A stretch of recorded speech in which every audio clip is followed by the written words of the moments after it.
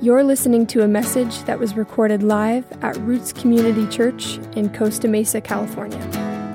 Roots exists to celebrate the glory of God through lives transformed by the gospel of Jesus Christ. For more information about our community, visit us at rootschurch.net. If you're able to remain standing, turn with me to Matthew chapter 5. We do have the family rooms available, or the family room available if you need that. The noise of your children does not distract me. You're more than welcome to stay.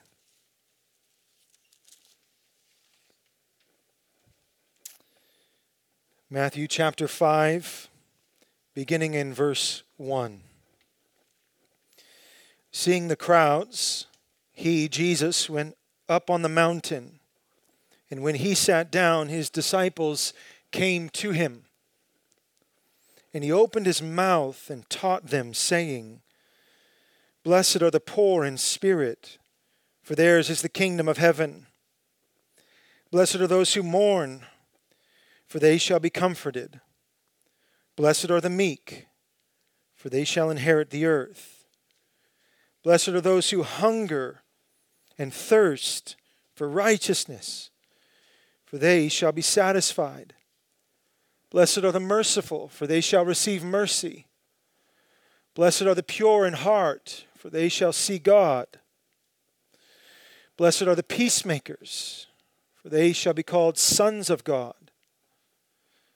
Blessed are those who are persecuted for righteousness' sake, for theirs is the kingdom of heaven. Blessed are you when others revile you and persecute you and utter all kinds of evil against you falsely on my account. Rejoice and be glad, for your reward is great in heaven. For so they persecuted the prophets who were before you. Verse 13, you are the salt of the earth. But if salt has lost its taste, how shall its saltiness be restored? It is no longer good for anything except to be thrown out and trampled under people's feet.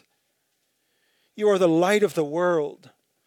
A city set on a hill cannot be hidden, nor do people light a lamp and put it under a basket, but on a stand, and it gives light to all in the house. In the same way, let your light shine before others, so that they may see your good works and give glory to your Father who is in heaven. Beloved, this is God's holy word. Please be seated.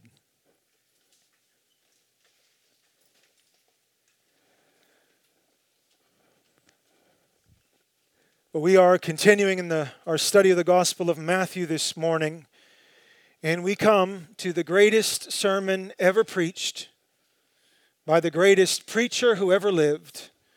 We come, of course, to Jesus' own Sermon on the Mount. The Sermon on the Mount is the first of 5 major teachings from Jesus in the Gospel of Matthew. And it is the longest and, of course, the most famous sermon that Christ has preached, recorded in all of the Gospels. And, of course, this sermon from Christ doesn't come out of nowhere in Matthew's narrative. Instead, in our text last week, Matthew echoed, if you remember, a prophecy from Isaiah, which stated that a great light has dawned. A great light has come into the darkness. And Matthew is saying, by quoting Isaiah's prophecy, that great light is Jesus Christ. Matthew highlights that prophecy as Jesus begins his public ministry. And Jesus' first public sermon in Matthew's gospel is, repent, for the kingdom of heaven is at hand. That great light from heaven, the Son of the Most High, Jesus Christ, has come into the world. And in his coming, illumination, clarity, sight to the blind, and beauty all come with him. And if it's true that in the coming of Jesus Christ, that with the coming of Jesus Christ is like light dawning in the darkness, if that is true, then the Sermon on the Mount is the blazing sun at high noon. I've shared this before, but John Stott has noted that the Sermon on the Mount is the nearest nearest thing to a manifesto that we have that Jesus has uttered, because it is his own description of what he wanted his followers to be and to do. This is Jesus' own description of what he wanted his followers to be and to do. And the Sermon on the Mount, as you read through it, in our verses in particular, but if you read through the whole sermon, is dealing with primarily two questions.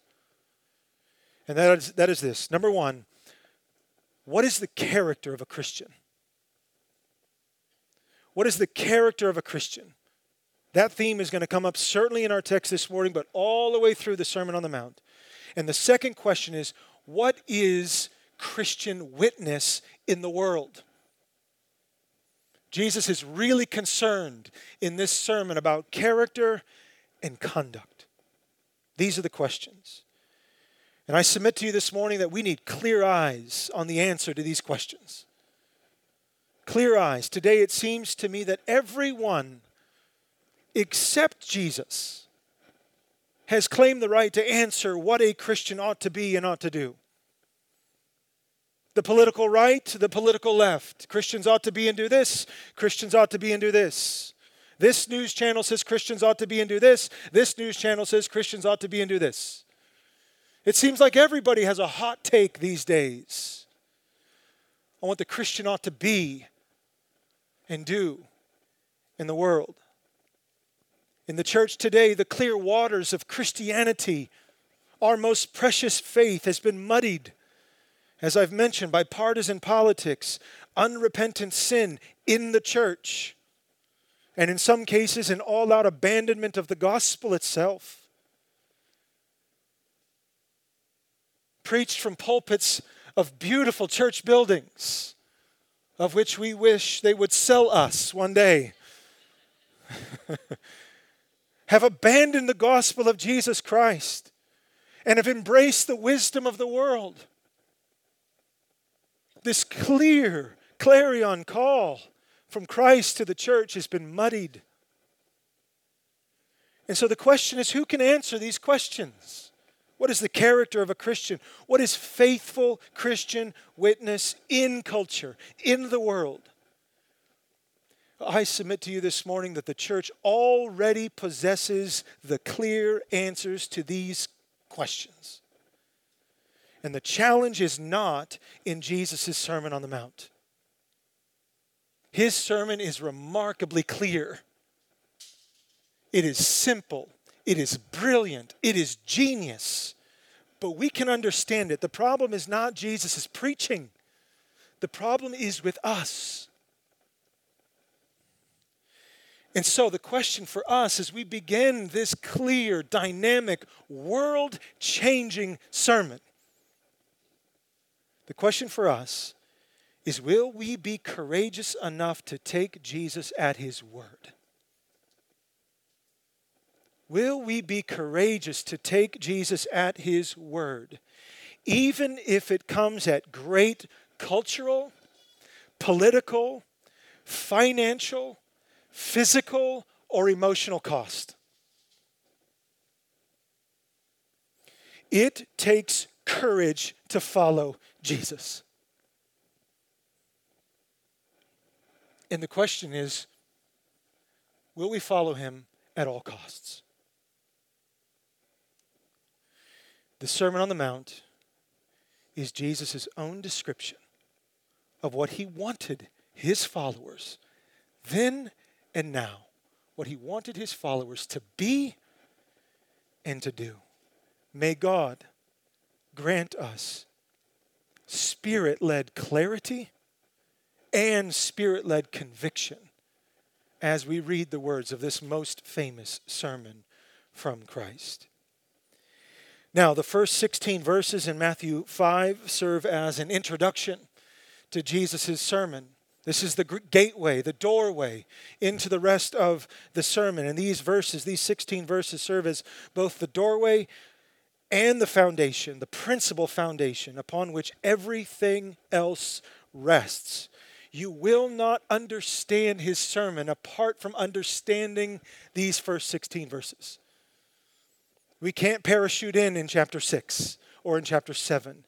These introductory statements are paramount to us understanding what Jesus is after in his sermon. And so we're going to spend the whole of our time this morning looking at these 16 verses as his introduction. And in so doing, I'm going to provide us 3 headings that will guide our time this morning. 3 headings. If you're a note taker, this is to keep you on track and to keep me on track. Number 1, the authority of Christ. I'm not going to spend a lot of time on this because we've been working through the authority of Christ for 4 chapters in Matthew. But I want to start with the authority of Christ, number 1. Second, the character of a Christian. And third, the witness of a Christian in culture. So the authority of Christ, the character of a Christian, and the witness of a Christian in culture. So first, look at verse 1 with me as we look at the authority of Jesus Christ. The authority. Seeing the crowds, he, that is Jesus, went up on the mountain, and when he sat down, his disciples came to him. I'll stop there for just a moment. At this point in Jesus' ministry, his fame has already begun to swell. His popularity has grown. In fact, we learned from last chapter that great crowds followed him from Galilee and the Decapolis, from Jerusalem and Judea, and from beyond the Jordan. These swelling crowds were astonished at Jesus' authority over demons and over every affliction that plagued humankind.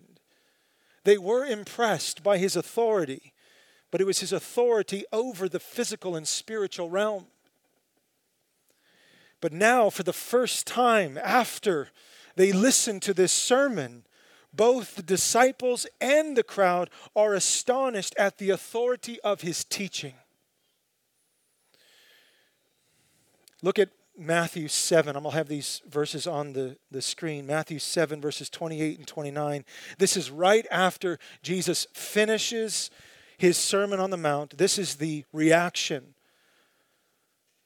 Verse 28, and when Jesus finished these sayings, the crowds were astonished at his teaching, for he was teaching them as one who had authority and not as their scribes.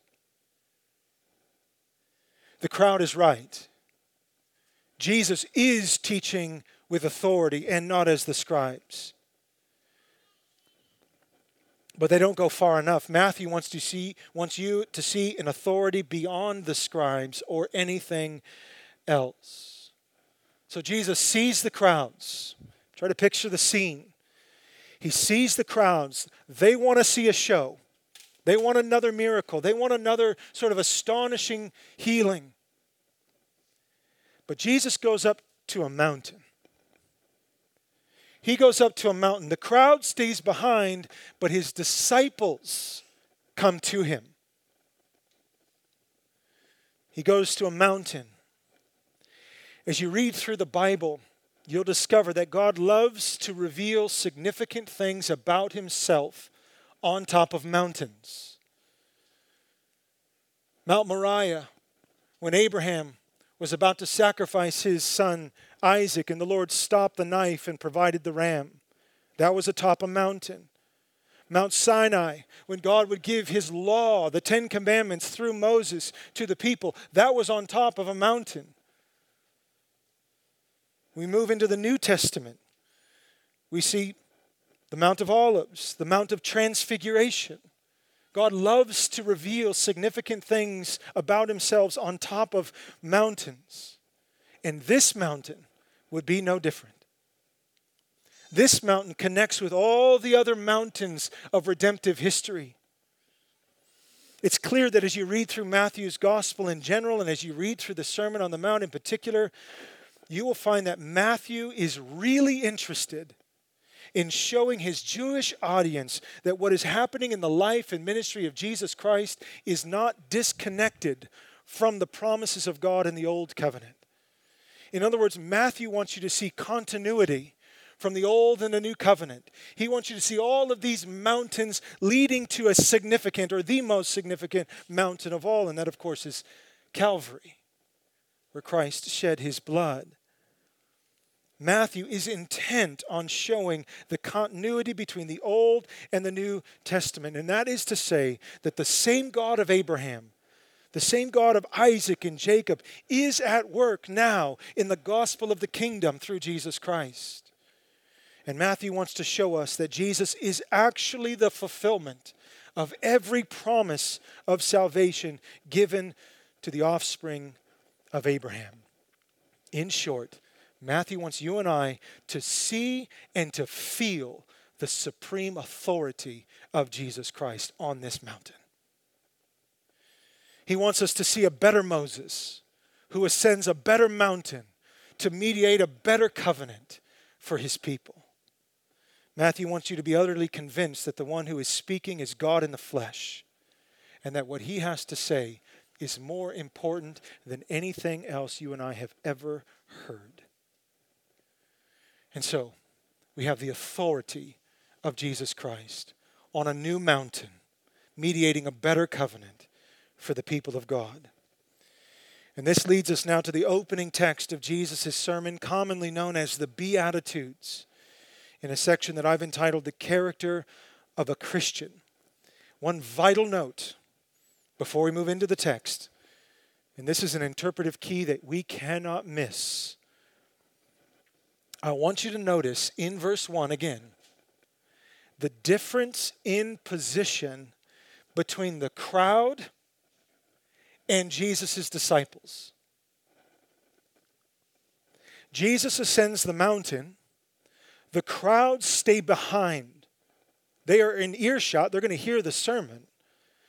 But the crowd stays behind, and Jesus' disciples come up on the mountain with him and sit at his feet to listen. Now, this is a subtle but vital detail, and it serves to show just how Jesus is a better Moses who ascends a better mountain. Remember, the people of God could not go near Moses on top of Sinai when the law was being given. They were terrified. There was thunder and lightning. There was guilt and shame and fear of God. And Moses alone would go before God and would take the law and would write it on tablets of stone. However, though, as Jesus now ascends his mountain in order to mediate a better covenant, a law written not on tablets of stone but on flesh, his disciples come with him. His disciples are not left behind, cowering in fear, wondering if God is going to strike them dead. No, this Moses who ascends this mountain brings his disciples with him.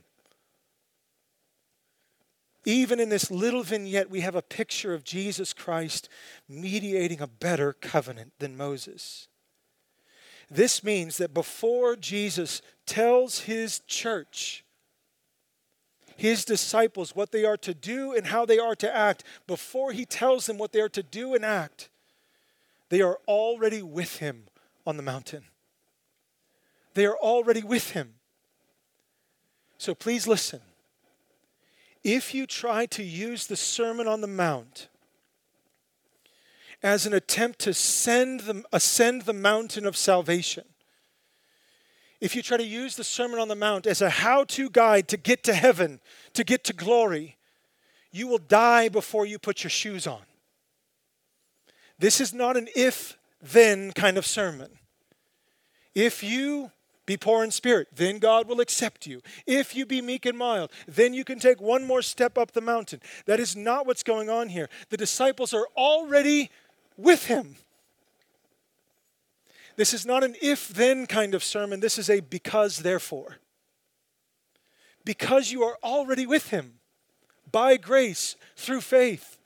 Because you've already been adopted, invited up on the mountain through no efforts of your own. Because you are already with him. Therefore, go and live. Be salt. Be light. If we miss this interpretive key, we will turn the Sermon on the Mount into just another law back-breaking do's and don'ts to try to earn our way to heaven. This is a message for Christians who are already on the mountain with Christ by grace through faith. Amen? So, with that in mind, look at verse 2 and following. I'm going to read through all the Beatitudes now. And he opened his mouth, verse 2, and he taught them, saying, Blessed are the poor in spirit, for theirs is the kingdom of heaven. Verse 4, Blessed are those who mourn, for they shall be comforted. Blessed are the meek, for they shall inherit the earth. Blessed are those who hunger and thirst for righteousness, for they shall be satisfied. Blessed are the merciful, for they shall receive mercy. Blessed are the pure in heart, for they shall see God. Blessed are the peacemakers, verse 9, for they shall be called sons of God. Blessed are those, verse 10, blessed are those who are persecuted for righteousness' sake, for theirs is the kingdom of heaven. And blessed are you when others revile you and persecute you and utter all kinds of evil against you falsely on my account. Rejoice and be glad, for your reward is great in heaven. For so they persecuted the prophets who were before you. My goodness. St. Augustine, commenting on the Beatitudes, wrote this, quote, the one who opened mouths of the prophets to proclaim God's heart to God's people has now opened his own mouth to describe what it means to be blessed of God. What does it mean to be blessed of God? What is the blessed life? I died laughing the first time I heard someone say, I'm too blessed to be stressed. Right off of the bat, don't we discover something utterly unique about Jesus' view on the blessed life? Right off the bat, we understand that Jesus' understanding of blessing is far different than what we would expect, especially in our day. Material wealth, cheerful circumstances, a new car, a new home, a new job. These are all descriptions of the blessed life in our culture. And certainly these kinds of things can be blessings. But Jesus, listen, Jesus lays out an entirely different understanding of the blessed life. Completely counterintuitive. Jesus does, not on the external realities of one's life, but he points to the internal posture of one's heart. He aims at character. The most influential person who has ever lived, the one who holds all the secrets of an abundant life in his hand, indeed the creator of life itself, has opened his manifesto, the most important teaching he'll ever give. He opens his manifesto to share with you and I the heart of God and the purpose of man. And what does he say to open it up? Blessed are the poor in spirit. That's crazy. That doesn't make sense. My flesh hates that Jesus said that. Blessed are the poor in spirit. My flesh hates that, and yours does too.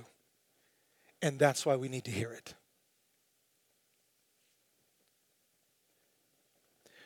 What does it mean to be poor in spirit?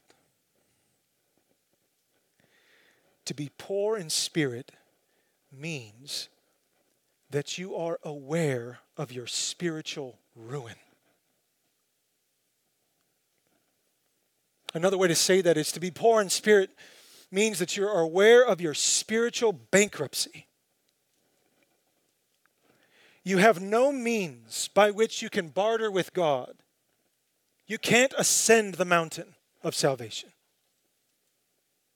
You're spiritually broke.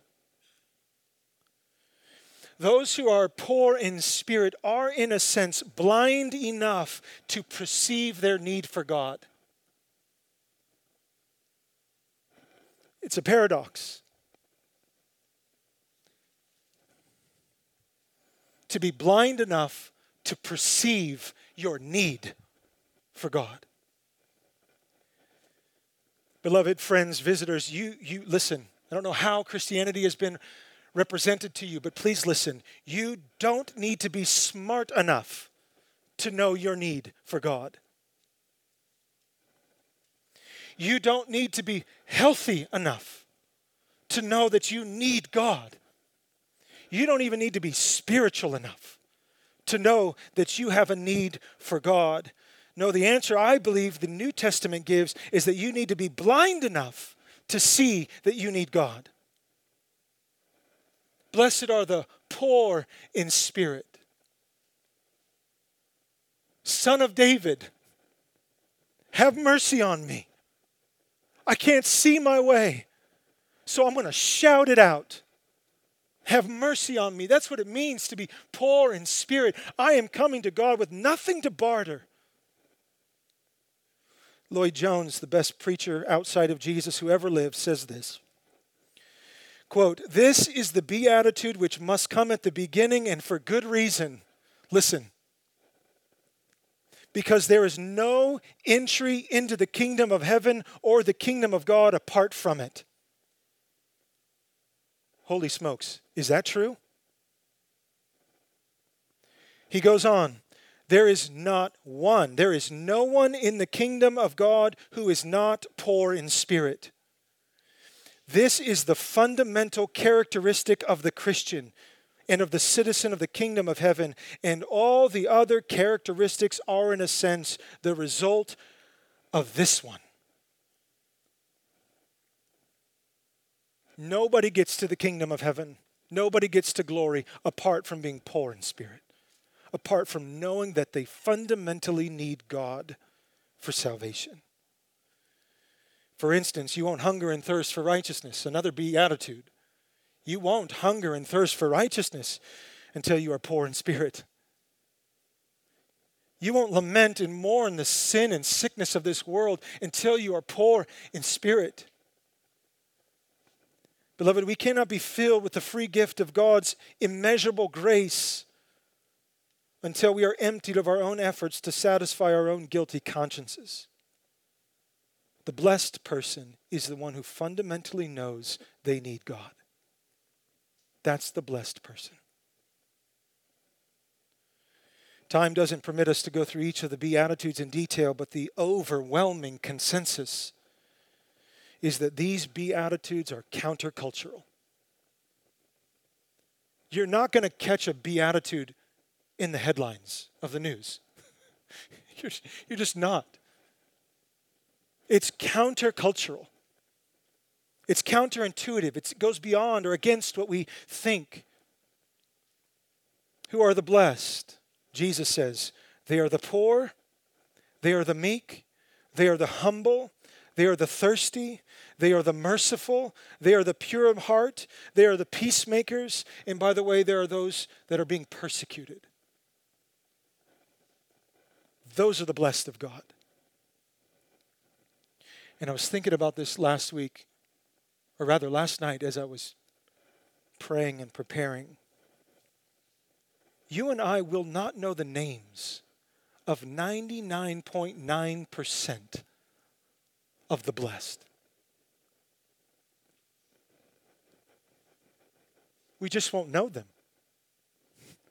They live quiet lives, loving their God and loving their neighbor, and in so doing, changing the world. Changing the world. I'm convinced that the true world changers are the ones we will never know their name. We'll never call them famous. But God will call them great.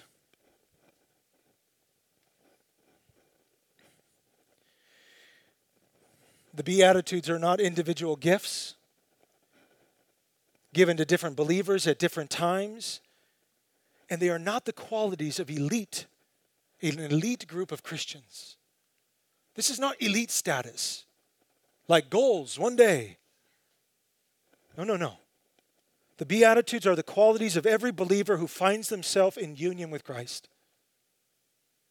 Do we grow into these postures of the heart? Oh, by God's grace, yes. But this is not a description of an elite group of Christians. This is a description of everyone who puts their faith, their trust in Jesus Christ because they know apart from Him they have no hope. These are the blessed of God. Briefly now, what do they receive? Oh my goodness, this could be a whole sermon series. What do they receive?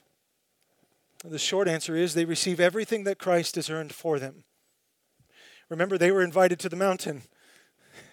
They were invited up. What do they receive? Everything that Christ has earned for them. For instance, in verse 3 again, blessed are the poor in spirit. Keep reading. For theirs is the kingdom of heaven. That's a present tense reality. Theirs is the kingdom of heaven. That is to say, the kingdom of heaven is already their possession somehow. The kingdom of God has come in the coming of Jesus Christ, and for those who are united to Christ, they share in the present reality of the kingdom of God here and now. Paul would say some strange things that you are right now, if you are in Christ, you are right now seated with Him in the heavenlies. There is a present tense receiving of a kingdom when you come to Christ. Blessed are the poor in spirit, for theirs is the kingdom of heaven. Well, there is a present tense reality, but there's also a future reality, a consummation of this kingdom that is still to come. Look at verses 4 and 5 together. Blessed are those who mourn. What do they receive? Comfort. For they shall be comforted. And blessed are the meek. Now, look at this second half. What do the meek receive? The entire earth. That ought to blow your mind. Blessed are the meek, for they shall inherit the earth. You would think, and I would think, looking at the world today, that the strong, the mighty, the harsh, the aggressive, the bombastic, the egotistical, the ones that make the headlines, you would think those ones get the earth. Not so. Not in God's economy. Don't think for a moment that the prideful or pride of human ingenuity and pomp will win the day. Pride will not win the day. Who inherits the earth? The meek. A paradox.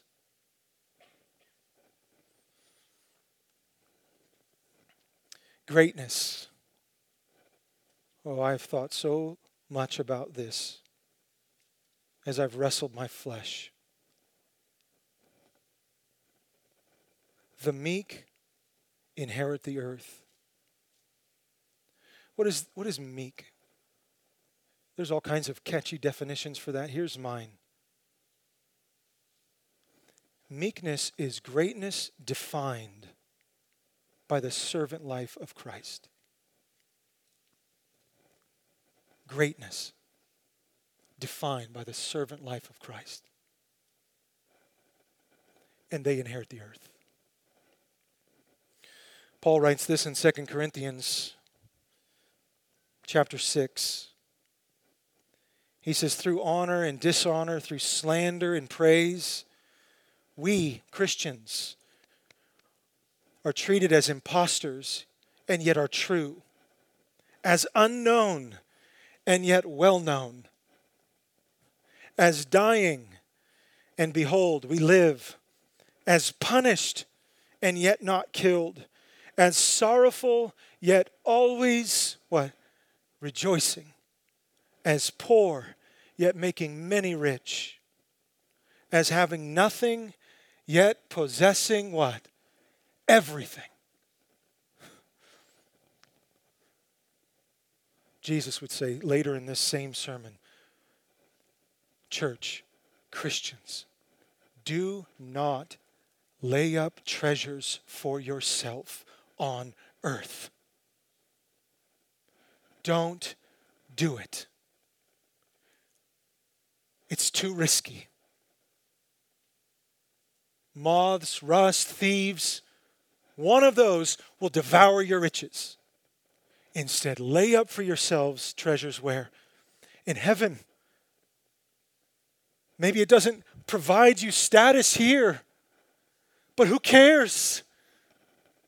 If this is all moth-eaten and this is not, lay up for yourselves treasures in heaven. Put ultimate value and worth in a kingdom that cannot be shaken. The blessed of God receive joy amidst sorrow today and ultimate satisfaction and possession in the life to come. O Lord, grant us true humility and lasting Christian character. Well, that's point 2, the character of a Christian. Our final point now, as we follow the sermon of Christ, is now the witness of a Christian. You are the salt of the earth. Verse 13. You are the salt of the earth, but if salt has lost its taste, how shall its saltiness be restored? It is no longer good for anything except to be thrown out and trampled under people's feet. Verse 14. You are the light of the world. A city set on a hill cannot be hidden. Verse 15, nor do people light a lamp and put it under a basket, but on a stand, and it gives light to all in the house. So Jesus sees a direct correlation, a direct connection between character and Christian conduct in the world. And it is absolutely vital that we do not get the order reversed. Please listen to me.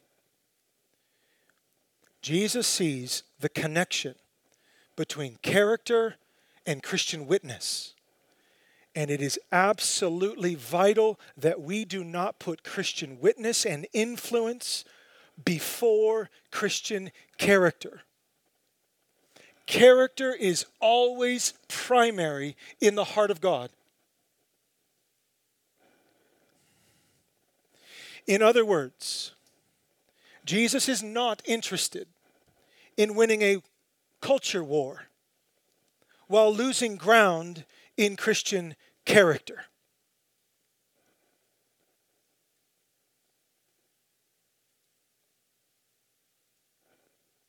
Character is always primary in Jesus' mind.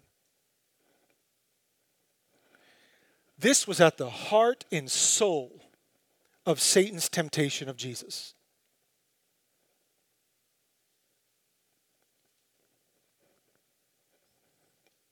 You can have Jesus, you can have all this earthly and cultural authority, but all you have to do is sacrifice your character.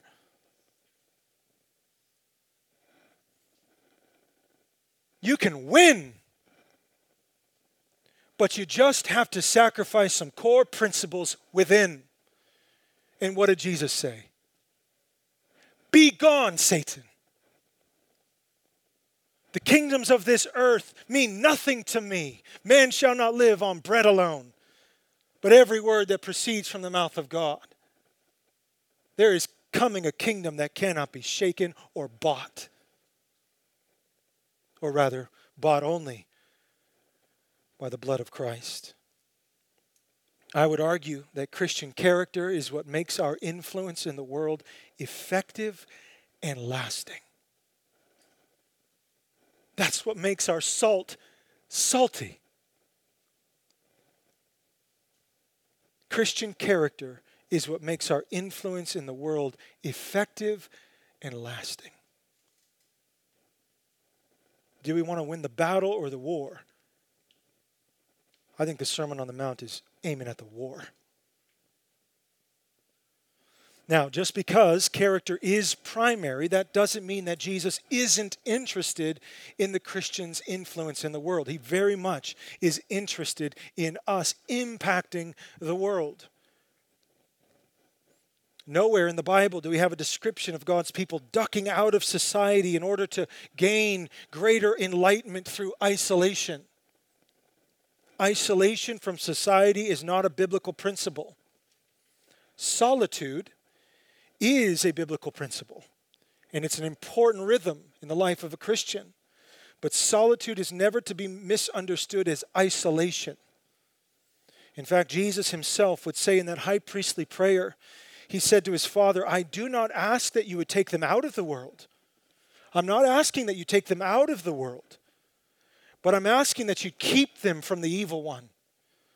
And then Jesus says in that same prayer, just as you, Father, have sent me into the world, so I am sending them into the world. So the Christian life is not to be one of isolation and subculture, creating our own distinct people with language and our own t-shirts and our own songs, and we just sort of go away from society because they're all nasty and wrong. No, the Christian religion is one of counterculture, not subculture, counterculture. It's salt and light in the world. What good is salt and light if we just separate ourselves from the world? All that's left to the world is decay and darkness. As you, Father, have sent me into the world, so I am sending them into the world. Character first. Character carries the message. It carries the salt and the light. But we are to carry it to the world and to affect the world. It is true. In one sense, we are outsiders. We are sojourners. We're tent people. Right? Even if you own a home, don't get it twisted. You're in a tent. You're moving on. We're sojourners. We're exiles on our way to a home that can't be taken from us. True security. But in another sense, Jesus intends for his church to be situated, to influence society in which it finds itself. He describes this influence in the Sermon on the Mount as salt and light. How often have we heard that? Salt and light. Salt, very briefly, in the first century was used for many things, as it is today. But in the first century, salt was most vital and most used as a preservative, as an antiseptic. You know what an antiseptic is? It's like a disinfectant. The way that salt would preserve meats then and still now is it would stop decay. That's what salt does. It fights off the decaying process. It fights back bacteria that would rot your food.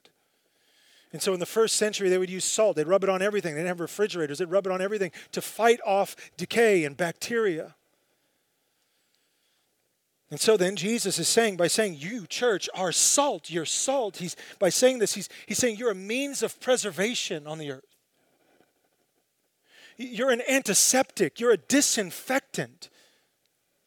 You fight back moral decay in the earth. Which, before it's an exhortation to the church, it's an indictment on the world, isn't it? Because it's saying the world is lost and dying and sick. And it's spreading. Sin is like a disease and it needs preservation. But then Jesus goes on to say, doesn't he? But if salt loses its saltiness, how can its flavor be restored? I'm no chemist or biologist, you know that by now. But I'm pretty sure salt is a pure mineral or something like that. And I understand the only way for salt to lose its saltiness is if you cut in other minerals that isn't salt. And this is what swindlers would do in the first century. They'd sell you 3 pounds of salt, but there's only 1 pound in there, and the rest is God knows what. but it's white and it looks salty. But is it salty? No. The same is true in the Christian life. If we substitute the wisdom of the cross with the wisdom of the world to win, we will lose our saltiness. In other words, what I think Jesus is saying is the church needs to be pure. We need to be distinct, different, prophetic. And then he says something very troubling.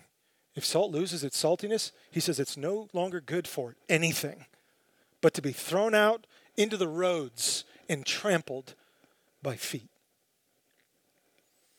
So first, he says we are the salt of the earth. That antiseptic, that disinfectant, that fights back that moral decay by living lives of uprightness, by living lives of repentance, by living lives of moral character. When the tax guy says, most people with his glasses on, most people would just not claim that. The Christian says, no, I'm to be salty in that moment. And say, well, I'm not most people. I live before the face of God. Most people who get cash don't claim that as income.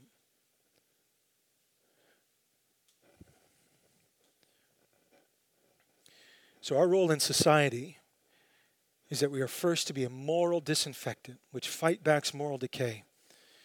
Second, as we close, Jesus says in verses 14 and 15, you are the light of the world. A city set on a hill cannot be hidden, nor do people light a lamp and put it under a basket, but on a stand, and it gives light to all in the house. If salt is interested in fighting decay, then light is interested in fighting darkness. Another indictment of the world. The world is dark and in need of light. Notice with me who Jesus is saying this to. You got to imagine this group of people. This is an unimpressive group. This is not like a significant board meeting with CEOs. This is not some sort of high-level seminary grads, right? These are peasant fishermen. These are maybe Luke. Luke's the doctor, whatever. The rest of them, peasant fishermen, no formal education. And what does he say to them? You're the light of the world. Imagine what you would think if Jesus said that to you. You would think, I think, is there a mouse in his pocket? Is he talking to somebody else?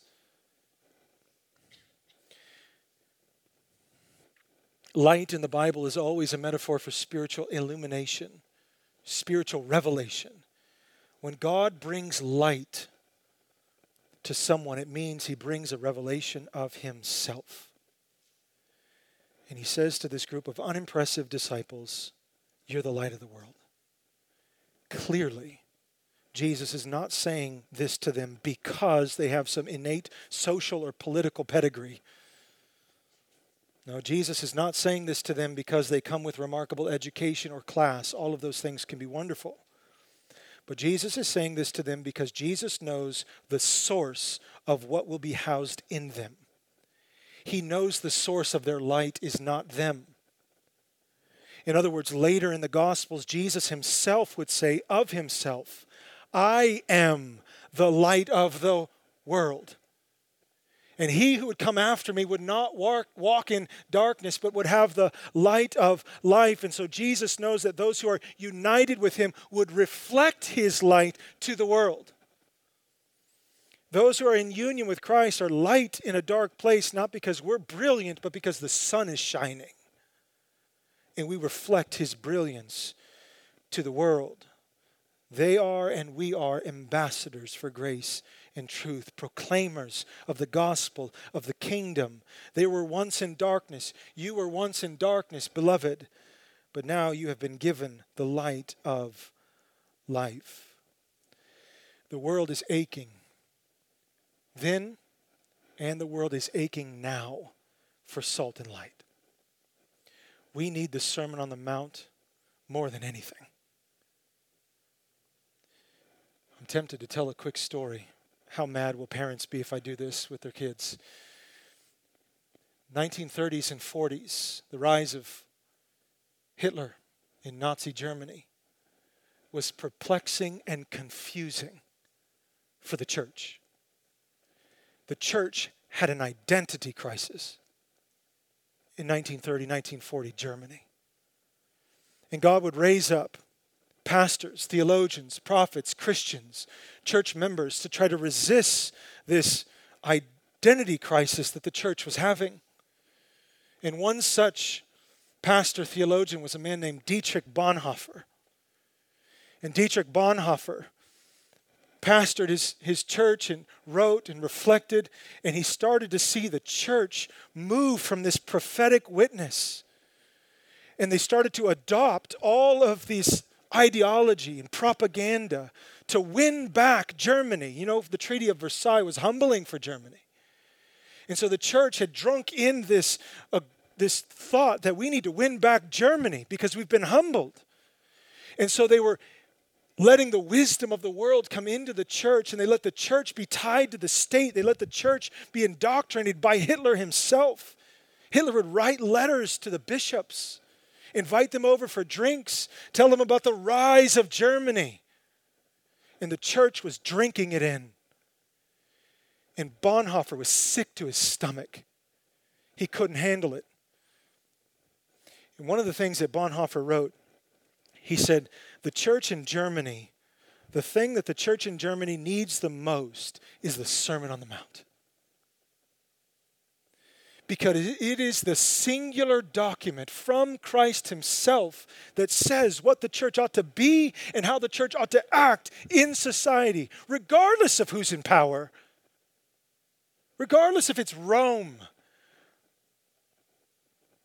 or Hitler or Biden or Trump or whoever. We cannot be swayed by the winds of culture. The Sermon on the Mount anchors us to the distinct prophetic witness of the church. And what is this all for? I know I've said we were going to close. We're going to close right now. Verse 16. What is this all for? Look at verse 16. In the same way, Jesus says, let your light shine before others so that they may see your good works and give glory to your Father who is in heaven. That is the greatest aim of the life of a Christian, to glorify God and enjoy him forever. That is the aim of our character. That is the aim of our conduct. Yes, for the flourishing of our families. Yes, for the flourishing of our neighbor and our city and our country and the globe. All for the praise of his glory and grace. I pray that the Sermon on the Mount would change us so that in small, insignificant, unnoticeable ways by the world, we would begin to be salt and light in this very dark and dying world. Let's pray. Father in heaven, thank you for preserving in your wisdom this great sermon from Christ. And I pray, Heavenly Father, that you would move the contents of Christ's sermon into our hearts and minds. Give us gospel wisdom as we face very complex challenges in our individual lives and in our current culture. We're not calling this easy, Lord, but we're asking that we'd be anchored to you. We want to be salt, unadulterated. We want to be light that shines bright. So God, help us. Grant that we would be faithful to you because you have been faithful to us. We pray this in Jesus' good name. Amen.